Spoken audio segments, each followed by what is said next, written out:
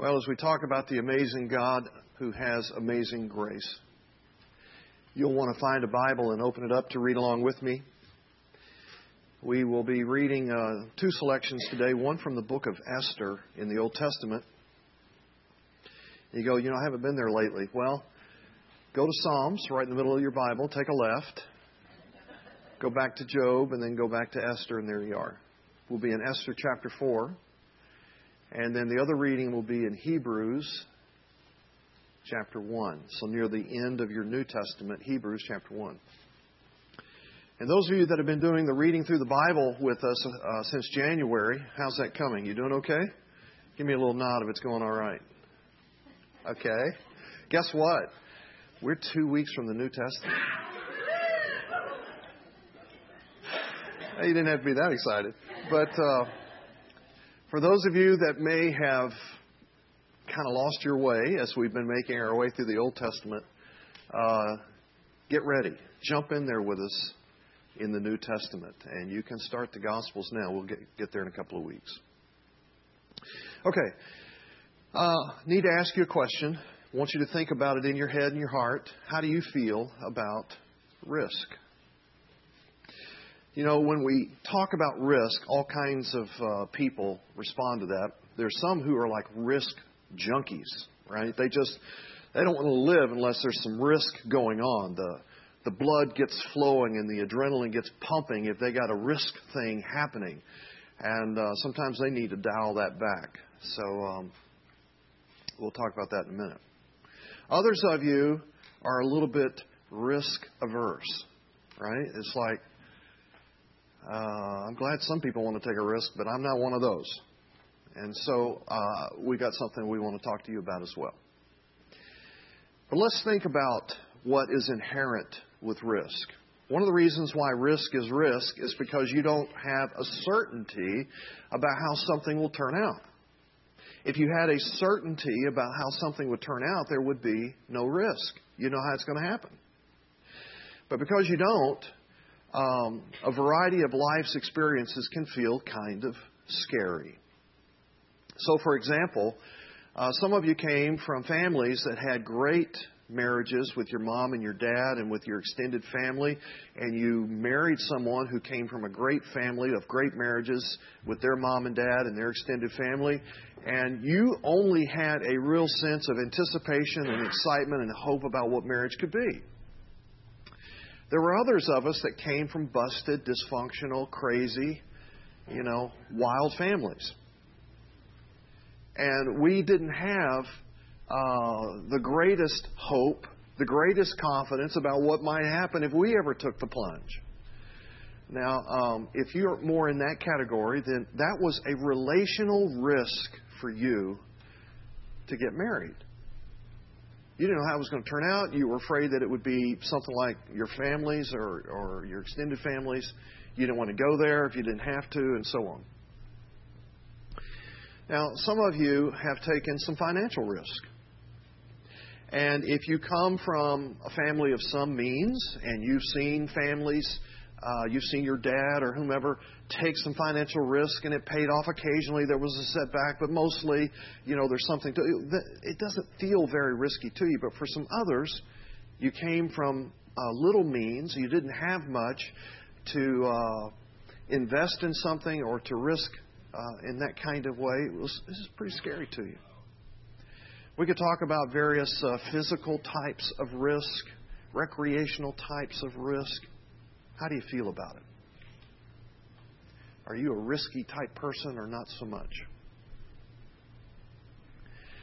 Well, here's where we're going today.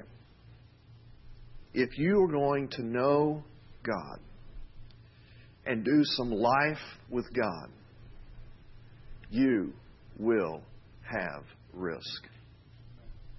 Now, God doesn't have any risk because God knows everything. God knows how everything's going to turn out, and He has all the power necessary to make it happen the way He wants it to happen. So He doesn't have risk, but we have all kinds of risk. Some of us, it's a risk to trust God. And for some of you, it was a risk for you to come here today. because you had experiences in times past where you took a risk on God, or you took a risk on the church and the whole faith community, and it kind of blew up on you. It kind of wounded you. It hurt you. And so just to even be here today, you've taken a risk. And to you, I want to especially say thanks and welcome, and I'm glad you're here. But let's talk biblically about what God's up to when He's inviting us into risk. And we're going to do that with a great case study. If you're not familiar with the book of Esther and the story of Esther, you have missed it. You've been doing a little bit of reading in that the last couple of days. You're going to do some more reading in it over the next couple of days before you finish it. So we're going to take that story as a case study and see what God has to say to us, not only about what happened back when, but what's happening with us today. So real quickly, some historical context. You know that Jerusalem had been conquered by the Babylonians. They were in Babylonian captivity for some period of years. Then the Persians came on the scene, and they conquered the Babylonians. And they set the Hebrews free to be able to return to Jerusalem. Thousands did. Thousands returned and began to rebuild their lives and rebuild the temple and so on. Thousands did not. And many of them stayed in Babylon. But many of them moved on into other parts of the Persian Empire. And all that you see there in kind of lavender is the Persian Empire in its day. It was very vast and extensive. And one of its major cities and capital cities was Susa. And that's where our story happens with Esther. Now, Esther is a Jewish girl, and she is lovely to behold. And as it turns out, Ahasuerus, the king of Persia, has gotten sideways with his wife, the queen, Vashti. And so he's deposed her. He's gotten rid of her, and he's now put on like this incredible beauty pageant to acquire his next queen. Now, some have said this was the saddest day in history for males because he took to himself the most beautiful virgins throughout the entire Persian Empire. So you can imagine the rest of the male population going, oh, well, gee, thanks. So he just took all of the most fine, fair, beautiful ladies and brought them into his palace. And he began to parade them and examine them in ways to see which one was going to be the next queen.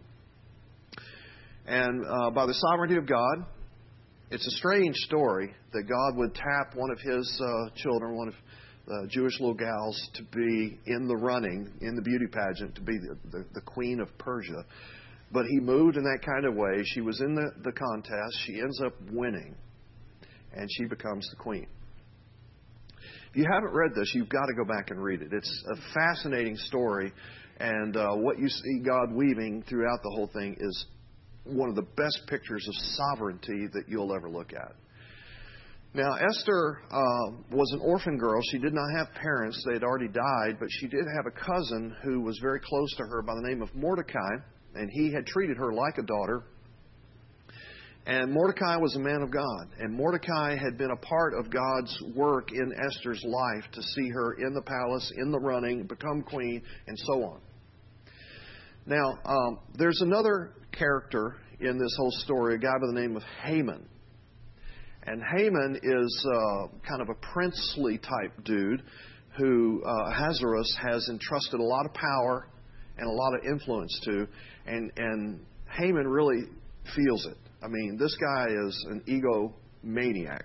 And he wants everybody in the world to think that he is the greatest. And I mean, he prances around and struts around, and he's constantly bragging on himself. And he gets the king to pass these little edicts where people have to bow to Haman and proclaim how great Haman is and so on like that. Well, enter Mordecai, who won't have any of that. He won't bow to anybody or anything other than Jehovah God. And so here comes Haman one day, and he's prancing around and strutting around, and everybody's bowing and everybody's oohing and eyeing, about Haman, except for Mordecai. And when Haman sees Mordecai not responding to him as he demanded everybody respond to him, he gets furious. and you want to look at a picture of fury and rage, it's Haman. He is so nuts over Mordecai not bowing to him. He becomes possessed. He becomes obsessive about the whole thing.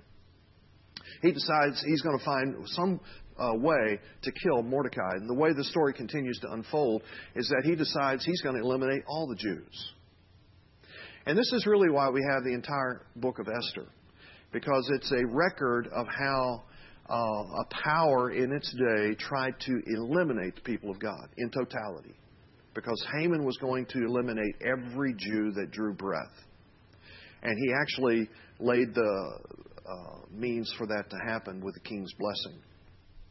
What the king doesn't know is that his own queen, Esther, is a Jew. He does not know that. And so he's about to wipe out all of her people with an edict that he proclaims on Haman's behalf, which will include his wife, and he doesn't even know it. Well, Mordecai gets hold of Esther and tells her what Haman has devised and how it's coming down on her people, and that she's got to do something. She's got to go to the king and ask him to change his mind about this whole thing. And Esther, ever the pragmatist, says, Mordecai, you don't understand. See, nobody just goes and shows up at the king's doorway without him having already summoned you.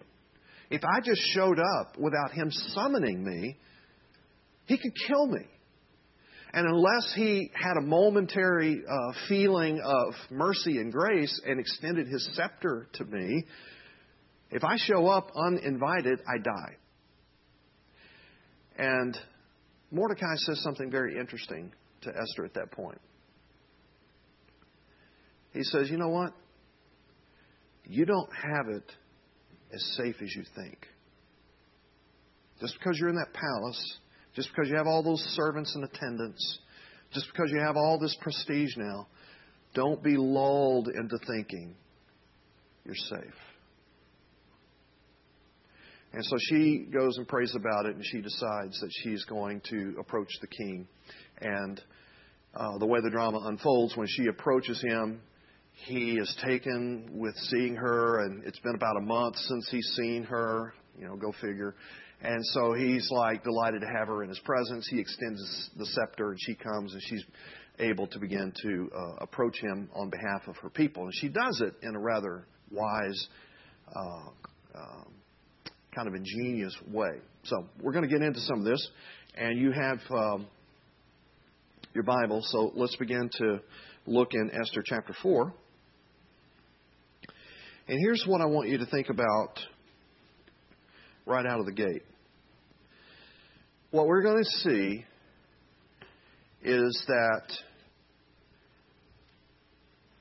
the whole tension between risk and safety is really pretty much a myth.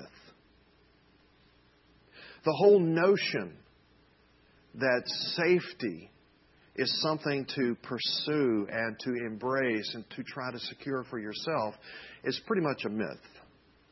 And so we want to demythologize risk and safety with some of the reading that we're going to do here in just a minute. Now, let me just take you down that road for just a moment. For those of you that are risk averse and you want it to be as safe around you, you don't want anything to go wrong, you don't want anything to hurt, you don't want anything to be disappointing.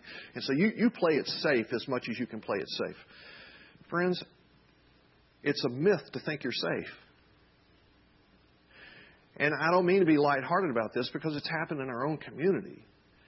But we've literally had one in our own community to drive down the road a few blocks from here, not too long ago, a couple of years ago, and a tree fell across Avondale while the car is going down, and it just so perfectly timed that the tree fell on the car and it killed the person driving the car. Friends, you are not safe. You're just driving down the road. Boom. You go, okay, well, I'll just back up from there. I won't drive down the road. Okay? And again, I don't mean to be lighthearted about it because it's happened in our community. But literally, a woman is at home, asleep in her bed. There's a little bit of a rainstorm outside. Tree blows over, falls on the house, falls on the bedroom, and kills her. And you say, okay, I'm not going around trees. I'm just going to remove trees from my life. Should we talk about sinkholes? Earthquakes, tsunamis, floods. We are in volcano land. I mean, we could talk on and on and on. It's just a myth to think that you can be really safe, not to mention the frailties of your body. You can stroke. You can have a heart attack. I mean, there's just all kinds of stuff that can happen with you. You are never safe. And so what Esther and much of the Bible tries to get across to us is that this is a fallen, broken world full of unknowns, full of uncertainties, full of risk. And so the question is, how will you do risk? In what ways will you live a risky life? You go, yeah, but there's just that potential of loss. And if I live in a risky way and lose, that's one thing. But if I live in a risky way and the people I love lose, then that's another. I mean, is that even fair? Is that even sane to live risky so that I might lose and those that are close to me might lose? Well, let me ask it to you this way.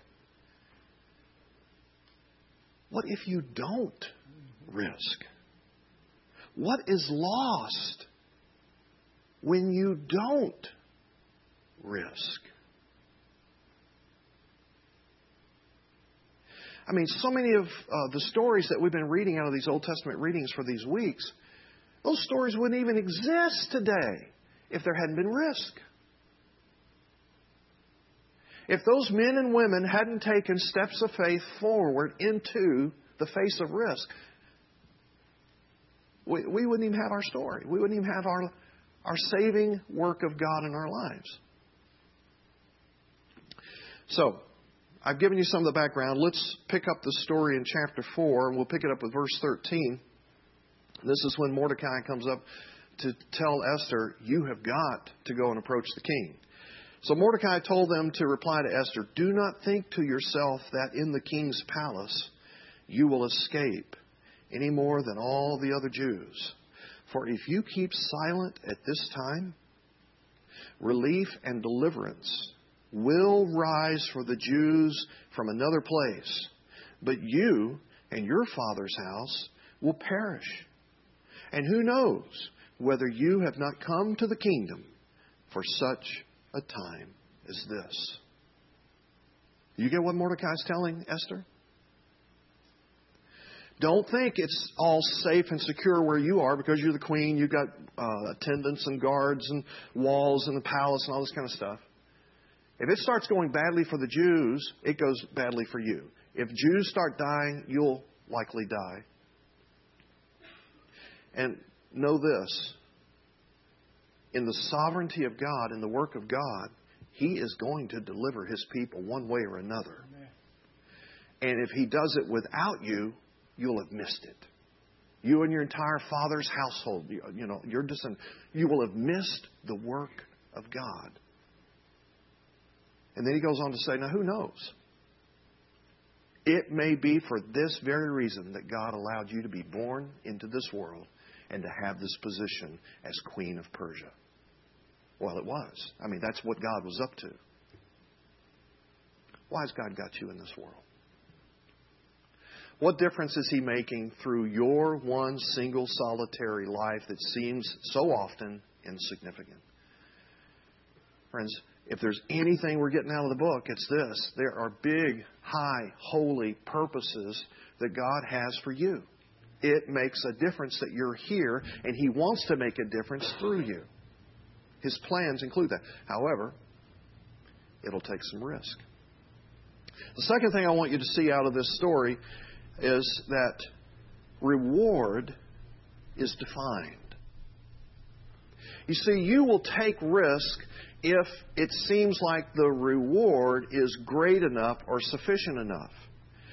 If I think that I'm going to know a certain measure of joy and happiness and fulfillment being married, I'll take that risk. Even if I had the worst, most dysfunctional background that preceded that. If I think that there will be a payoff with that financial risk, I'll do it. If I think the reward is sufficient. And so it is with matters of faith. Look with me in verse 15. So Esther told the attendants to reply to Mordecai, "Go gather all the Jews to be found in Susa. Hold a fast on my behalf. Do not eat or drink for 3 days, night or day. I and my young women will also fast as you do. And then I will go to the king, though it is against the law. And if I perish, I perish." Now something's happened in that woman's heart that's gone from, "Are you crazy? You want me to go approach the king when he hasn't summoned me?" to, "I'm going. And if I perish, I perish." Now, friends, that is not fatalistic. And you've got to hear the difference there.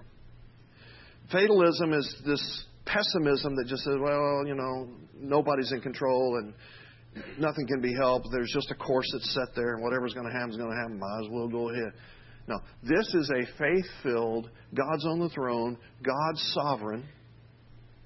And if He wants to use my life and see me through this, He will. And if He chooses to advance His cause by my death, then He will. Does that sound like anybody else? Shadrach, Meshach, and Abednego? Our God is well able to deliver us from you, Nebuchadnezzar, in this fiery furnace. We believe He will. But even if He doesn't, we will not bow to your idol. We could go on and on and on with the stories of the men and the women of faith who had that kind of disposition, that kind of faith, because they had defined the reward. I want to know faithfulness to God. I want to know the purposes and plans and the pleasure of God more than I want to know anything else. And if that means I perish, I perish.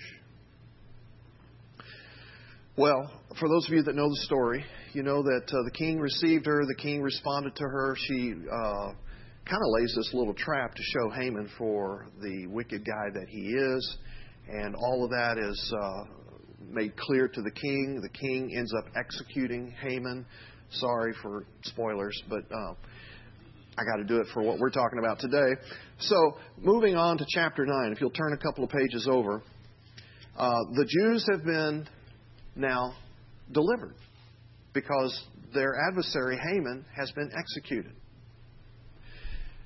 There's just one detail left. Haman had gotten the king to put into law that on a certain day, every Jew in the Persian Empire would be killed. He got that put into a law. See, today's not the only day that laws get made that go against the will of God. Okay, it happened then. So he gets it put into a law. So the queen has to persuade the king to change that law, and he does. And see what happens. Chapter 9, verse 1. Now, in the 12th month, which is the month of Adar, on the 13th day of the same, when the king's command and edict were about to be carried out, on the very day when the enemies of the Jews hoped to gain the mastery over them, the reverse occurred. The Jews gained mastery over those who hated them. The Jews gathered in their cities throughout all the provinces of King Ahasuerus to lay hands on those who sought their harm, and no one could stand against them, for the fear of them had fallen on all peoples. On the very day, Adar 13, that all the Jews were supposed to be killed, it was reversed, and all the enemies of the Jews were killed. Now, friend, that is a bit of a foreshadowing of what happened at the cross of Christ. On the very day that the entire Jesus movement was supposed to be extinguished, the Jesus movement exploded. And such is the power of a sovereign God for reversals. Now, I want to bring this home to us. What are the implications for us? How do we go about taking God-inspired, God-stirred, God-planned kinds of risk? How do we go about doing that? And we take it right out of the story of Esther. And the first is this. We have to dismiss the enchantment of safety. It's just overrated. It's a myth. It doesn't really exist. You're never really, totally, completely safe. And so the question is, will I place myself in the sovereignty of God, trusting that I'm in His hand, and I will move and have my being according to His will and His plans. And if I live unto Him. And if I die unto Him. And blessed be the name of the Lord. That's the mentality of biblical Christ-following people.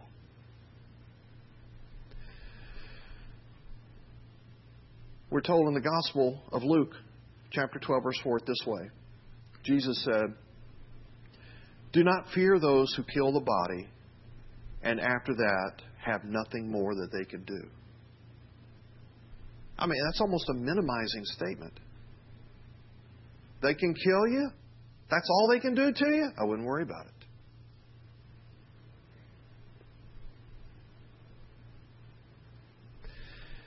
The second thing I'd say to you is this. Decide what treasure you will pursue. What's most important to you? What really has a grip on your heart, your aspirations, your affections, your appetites? The way the people in the Bible would say it, I don't know about you, but as for me and my house, it's the Lord. And I just want to take a moment to remind us how that has always been so with biblical people and why it is so, or it should be so for people that follow God today. So you know the story of Moses, and you know how he'd been rescued by Pharaoh's daughter, the princess of Egypt. And he's raised in the palace. He's raised to be a Pharaoh. He's raised to be somebody that's going to rule and reign over, in that day, the greatest nation on the planet. But he comes to a point in his life where he realizes there is a God in heaven who's not acknowledged in Egypt, whose I am, and I will be about His business rather than what's going on in this empire of Egypt. So Hebrews 11 says it to us this way. By faith, Moses refused to be called the son of Pharaoh's daughter, choosing rather to be mistreated with the people of God than to enjoy the fleeting pleasures of sin. So he considered the reproach of Christ greater wealth than the treasures of Egypt, for he was looking to the reward.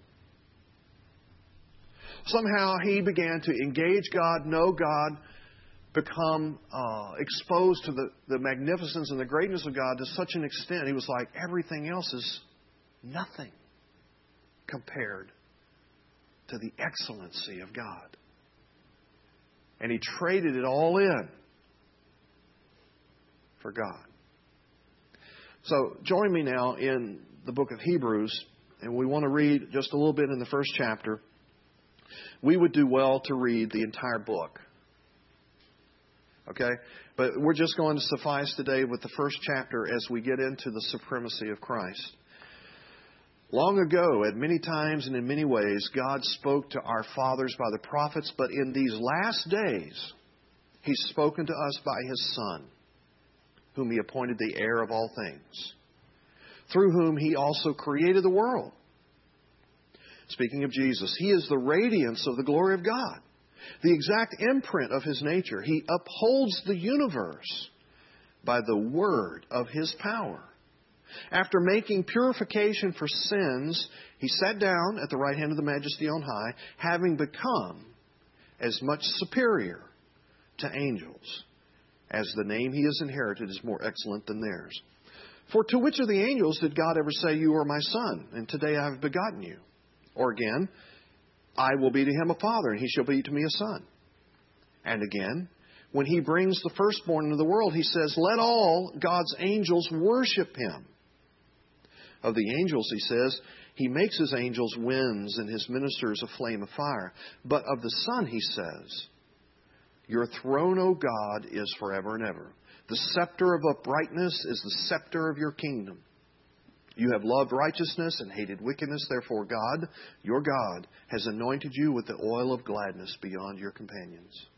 And you, Lord, laid the foundation of the earth in the beginning, and the heavens are the work of your hands. They will perish, but you remain. They will all wear out like a garment, like a robe you roll them up.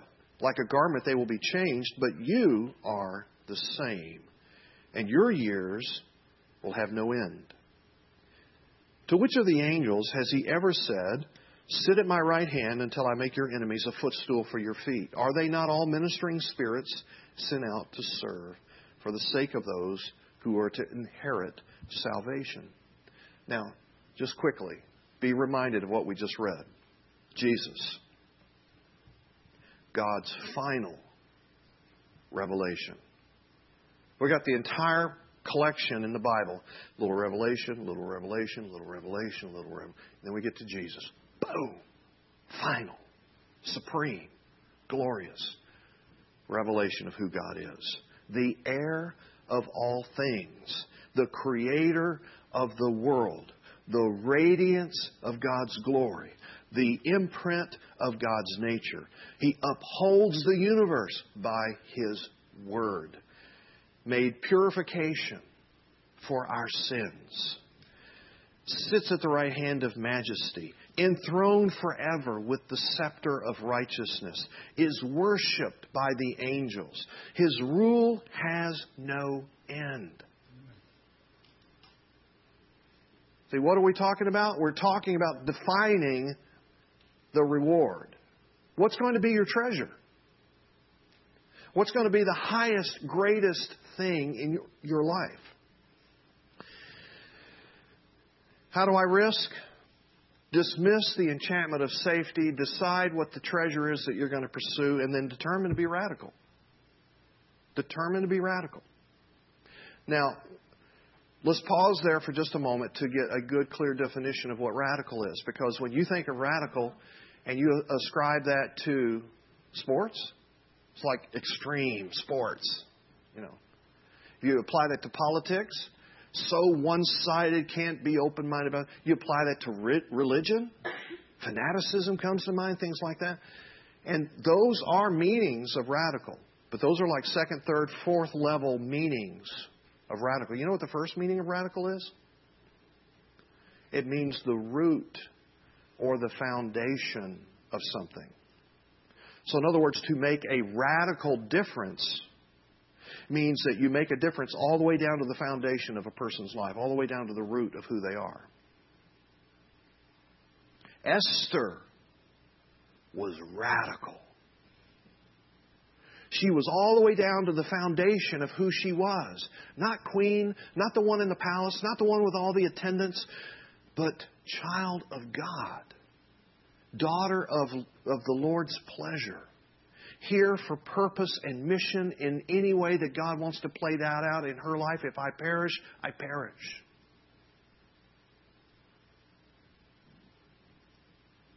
So how do I risk? You get down to the core of who you are. Are you His? Has He redeemed you, forgiven you, transformed you? Is He alive in you, bringing life through you? Here's the way the Apostle Paul said it.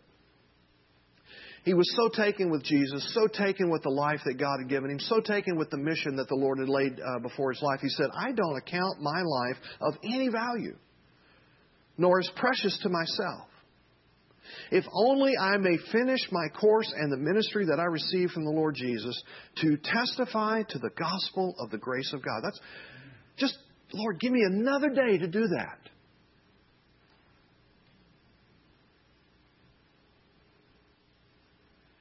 So how closely do you hold your life? Do you try to secure it? You try to be safe? See, it flies in the face of the Jesus life. Jesus said, lose your life and you find it. You try to hold on to it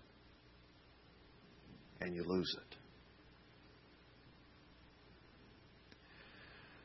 Now, friends, as we've been talking about this, I'm trusting that the very Spirit of God has been communing and communicating with your mind and your heart, with your thoughts and your feelings. You've already been having scenarios come up in your mind that feel risky to you with respect to faith. He's already bringing you to a point of decision. Will you be a faithful follower of Christ that lives the adventure of risk? Will you have that faith conversation? Will you take a stand on whatever issue? Will you be found large-hearted, caring, compassionate, sacrificial, and giving to those who have need? Will you come alongside of those that are in a very painful, difficult journey right now and do life with them? Risk. Here's the thing that you'll want to remember. What God's doing with us and the risk that we take, it can bring about a suffering so that others may live. That's the whole formula of the God life. I have some sacrifice, I have some pain, I have some loss, and God uses that to bring life to someone else. Jesus goes to a cross and we have life. We have some suffering, we have some setback, we have some disappointment, we have some pain, some difficulty, and because we're in Him and His sovereignty is working around all that, it works for life for someone else. As opposed to some other groups, some other religions, some other movements, that their suffering is so that others may die. Others may be eliminated. Man, what a radical difference in the life that we have in Christ and the life that others have outside of Christ. So, will you? Will you prize Jesus before anything else?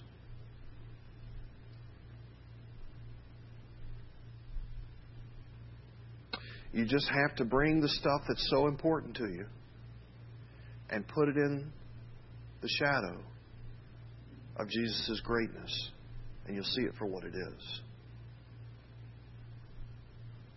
Will you prize Him first? And will you yield your life to Him radically? Let me pray for you. So, Father, You've already been stirring up scenarios in our mind and our heart that will call for risk from us. And I just pray for my friend today that struggles with that, that grapples with that. Lord, that You'd bring a touch, that You'd bring a whisper, that You'd bring a stirring that helps us to move forward in the adventure. We pray, Father, that You guard our hearts from foolish risk so that we may take biblical and godly risk to Your glory and so that life works for others. We pray in the name of Jesus.